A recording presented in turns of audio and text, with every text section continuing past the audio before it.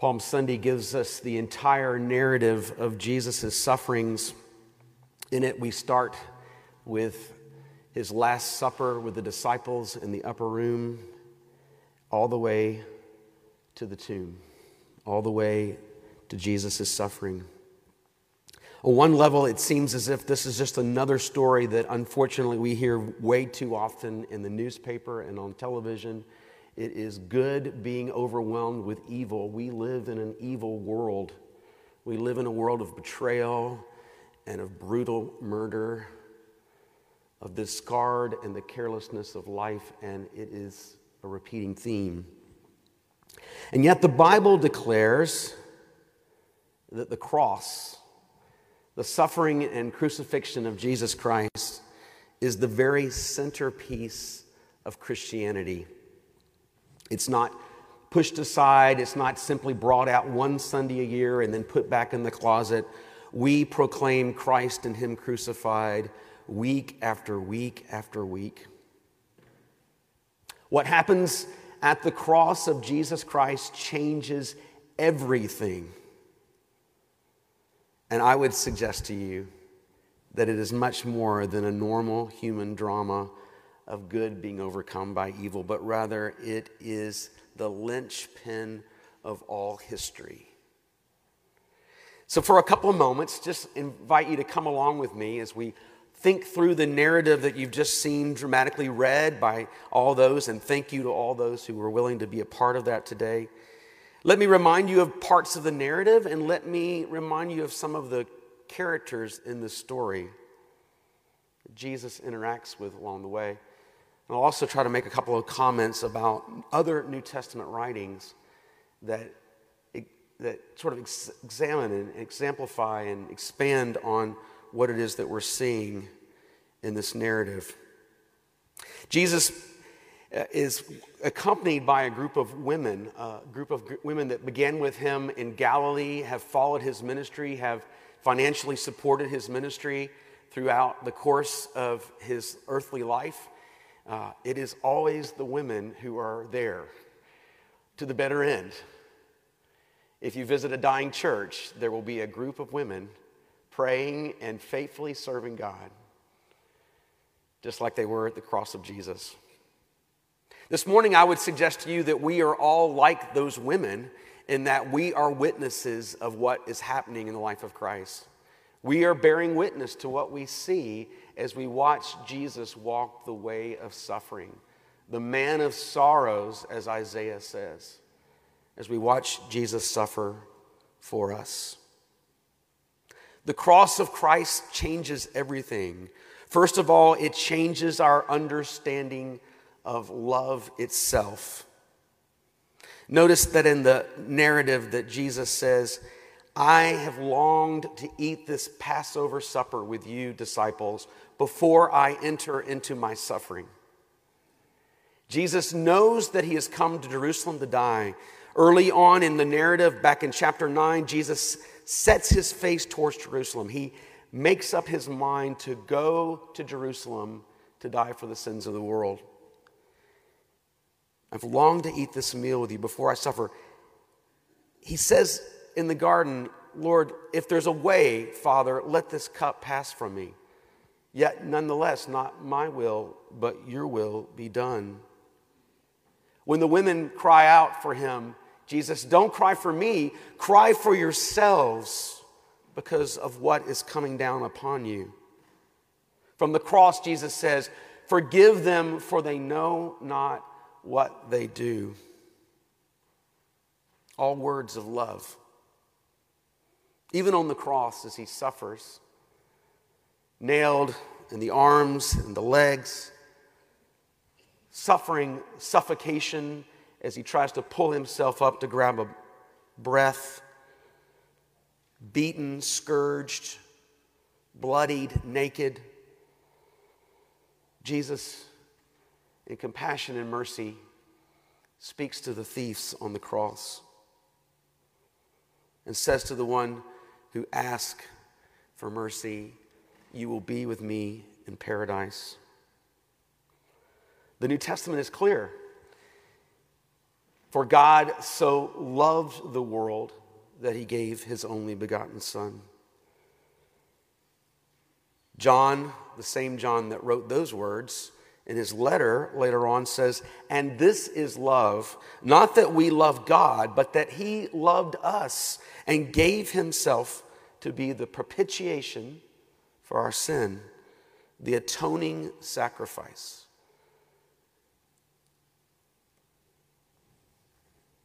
As if we need more, we have an amazing lesson in Isaiah today that Don read. It is the single most convincing prophecy that God's plan was always to send his Son to be the man of sorrows, to suffer for the sin of the world.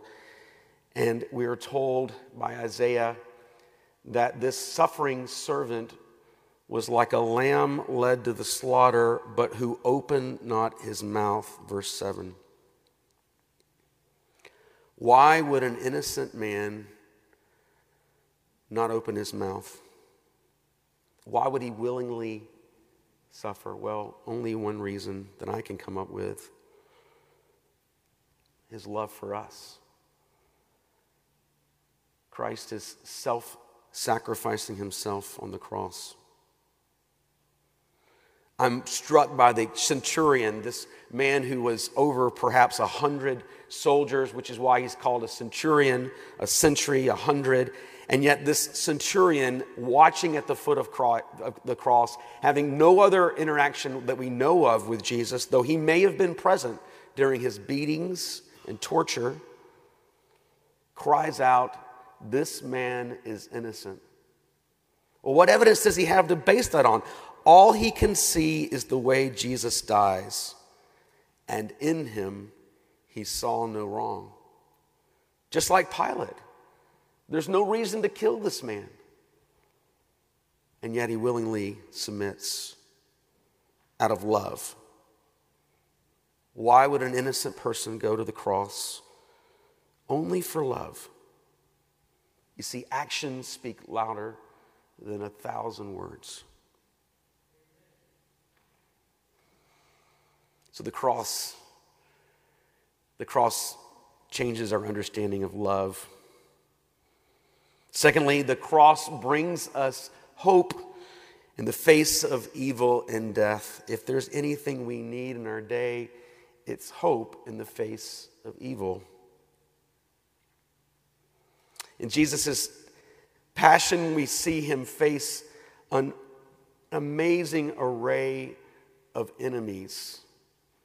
Political powers, corrupt political powers. 2 kingdoms, the Jewish kingdom and, more importantly, the Roman kingdom.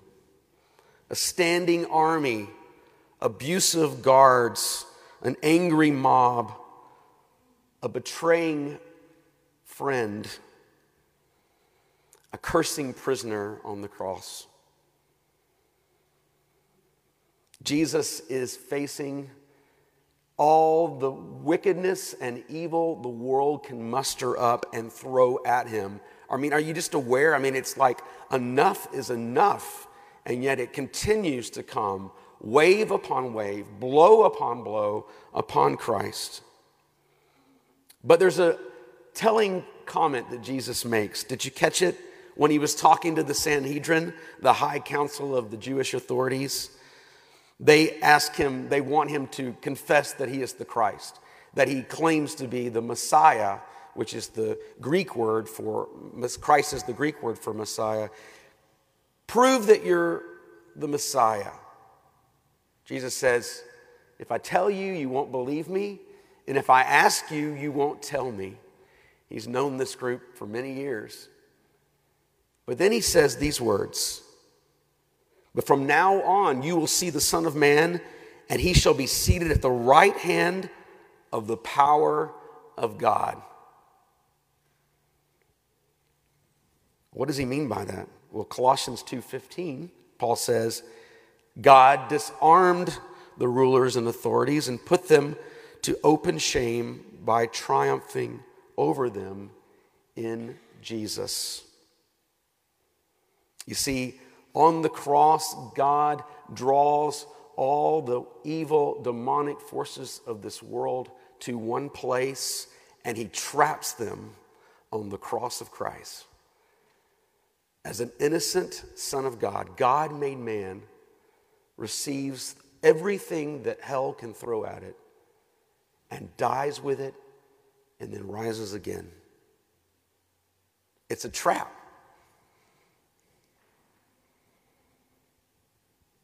And the enemy falls into it.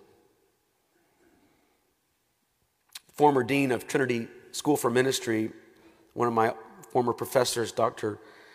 John Rogers, said, despite all the apparent victories of evil, decay, and death, God has the last word. Amen? He is the victory. We proclaim this because of Jesus. And we say every week in our services, are you aware that we say it at the end of the service? Thanks be to God through our Lord Jesus Christ. Thanks be to God who gives us the victory. The cross gives us hope over evil and death. Thirdly, the cross offers us justification. In the garden, as Jesus is with his disciples about to be arrested, he says this obscure quote, the scripture must be fulfilled. He was numbered with the transgressors. But you know that line because you just heard it read by Dawn a couple of minutes ago. It's from Isaiah 53, verse 7. He was numbered with the transgressors. It's the verse right after he was led like a lamb to the slaughter, but opened not his mouth. Why is Jesus willing to be included with the transgressors? It's like we said earlier in Jesus' life. Why was he willing to be baptized as if he had sins to repent from? Because he was identifying with us, with you and me, and our need. Isaiah says in chapter 53, verse 6, we all like sheep have gone astray, and God has laid upon him the iniquity of us all. On Palm Sunday, I love the fact that we start high, we start joyous. We're outside and we're just talking with folks and we're enjoying seeing people we haven't seen in a while, and it's just lighthearted. We come in here and we're all charismatics, throwing these palm branches around, reminding each other that Jesus triumphantly marched into the city of Jerusalem. But how quickly do those same people that triumphed Jesus' name turn to crucify him by their cries, which is why I love in the narrative that we read, the Passion narrative, we all are called to say, crucify him. Why? Because we humans are fickle and we will turn.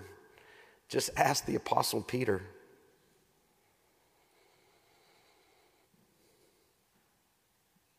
The writer of Isaiah also goes on to say, there is no one who is righteous.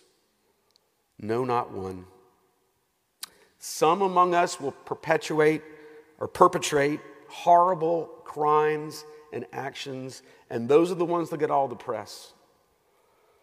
But most of the rest of us passively watch and condone evil. And for that, we are all guilty.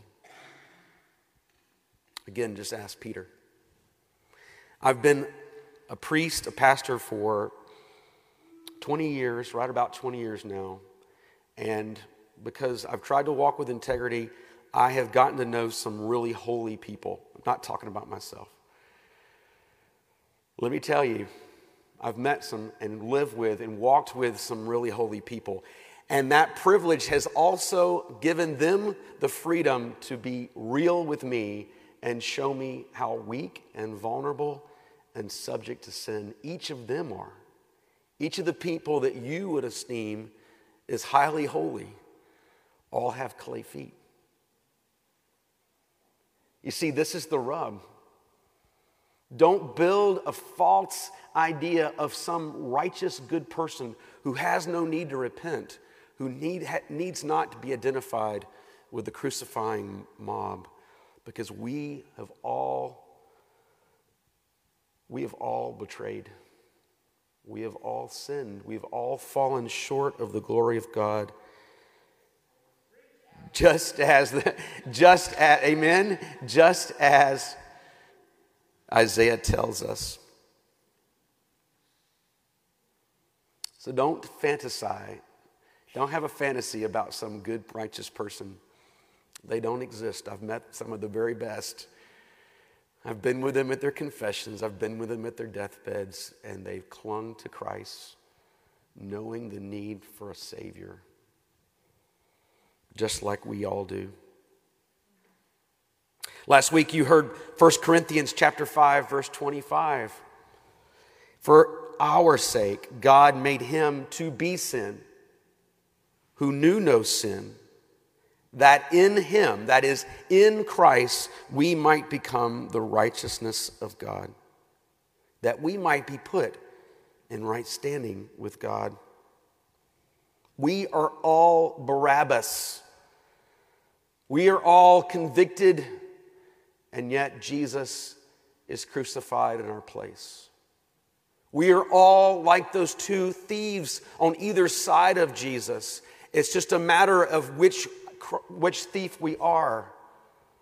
Are we the one who curses Jesus from the cross, or are we the one who cries out for mercy? Which one are you? Today is the day of salvation.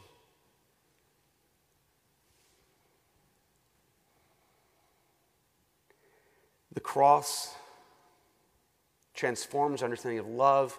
It gives us hope in the face of evil and death.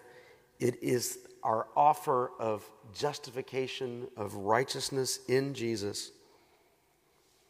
But it is one more thing as well. The cross also offers us a new purpose for life. Simon of Cyrene, such a minor character in the whole thing, isn't he? You ever thought much about Simon? I mean, talk about bad timing. He is the Alex Farmer of the first century. I mean, he has terrible timing. Here he is, just a pilgrim coming to Jerusalem just to be a part of the festival. And what happens? He gets conscripted into carrying the cross of Jesus. Don't kid yourself. He probably had some of the spit that was cast on Jesus, some of the curses he was taking himself because he was right there next to Jesus. Maybe they were throwing things, probably were. Some of those probably missed Jesus and hit Simon. What a terrible, terrible job. And yet Simon was changed. In John's gospel, we're told that Simon of Cyrene was the father of Rufus and Alexander. Well, how do we know that? Well, because Rufus and Alexander become followers of Jesus after the resurrection. Simon wasn't horrified by his service, but rather was transformed by it. You ever thought about that? He traded in the physically walking after Jesus, carrying Jesus' cross, to spiritually walking after Jesus and carrying his own cross.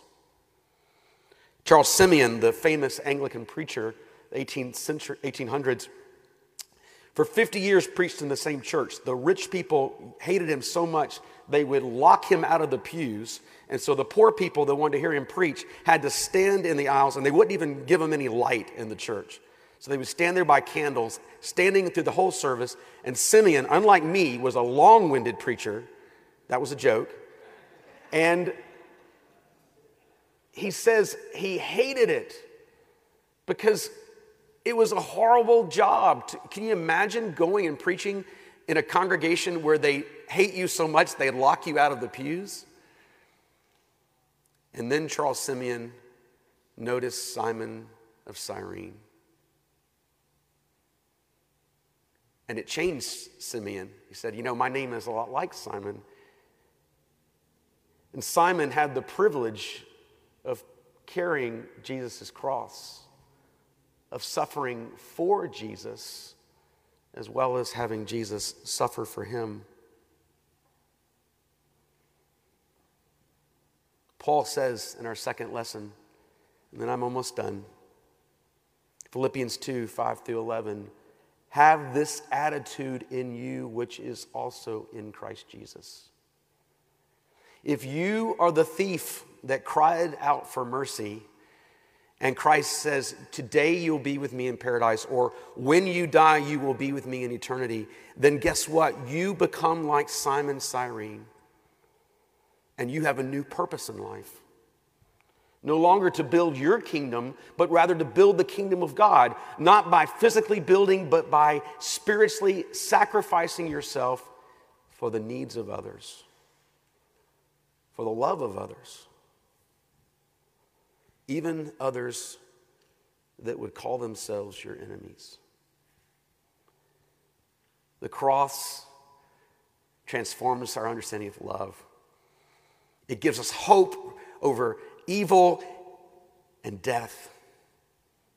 It gives us a way to be justified before God, and it gives us a new and better purpose in life.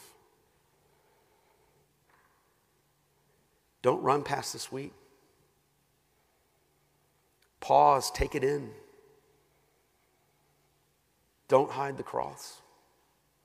Glory in it. Christ crucified for us. Oh, what a faith. Oh, what a God. In the name of the Father, and of the Son, and of the Holy Spirit. Amen.